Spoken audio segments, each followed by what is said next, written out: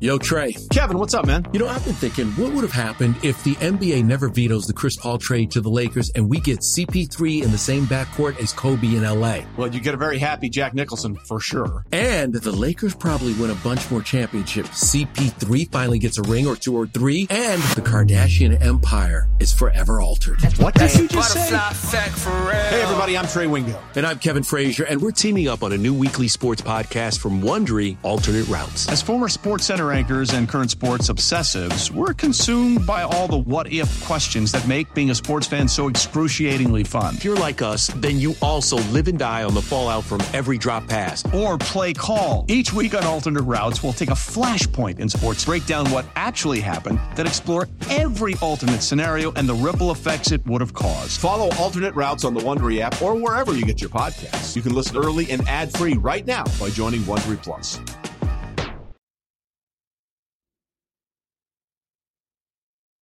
Welcome to the BetQL Daily Boost. I'm Lucy Burge of BetQL.com, and I am joined by Dan Karpuk.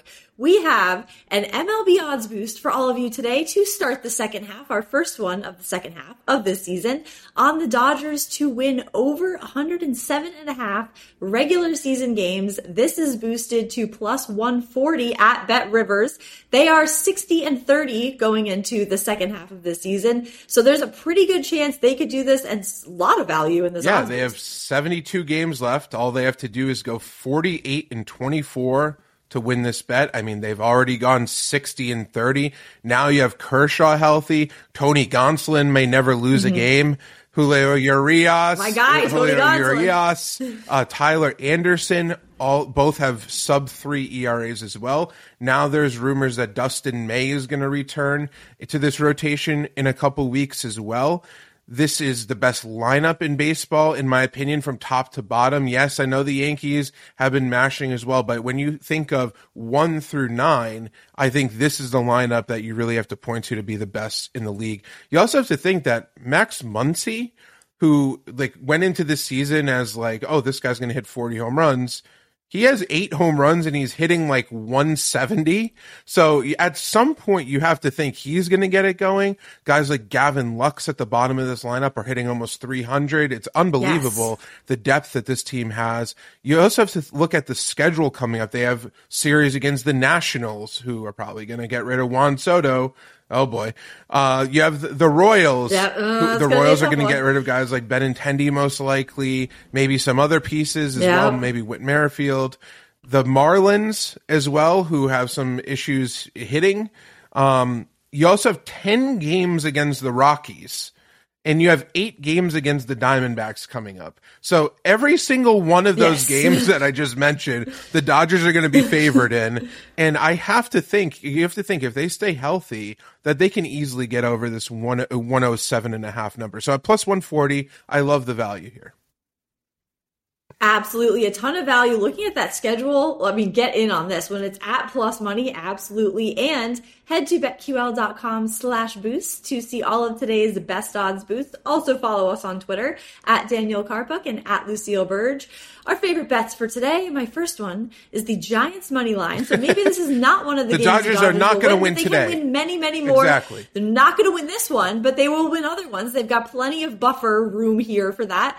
Giants money line plus 135 at the Dodgers. The Giants won their last 3 games of the first half. I think they can start the second half off with a bang here with that momentum. Carlos Rodon is starting for the Giants. The last time he faced the Dodgers in June, he had 8 strikeouts against them, gave up no runs in 6 innings, got the win, and some trends in favor of the Giants.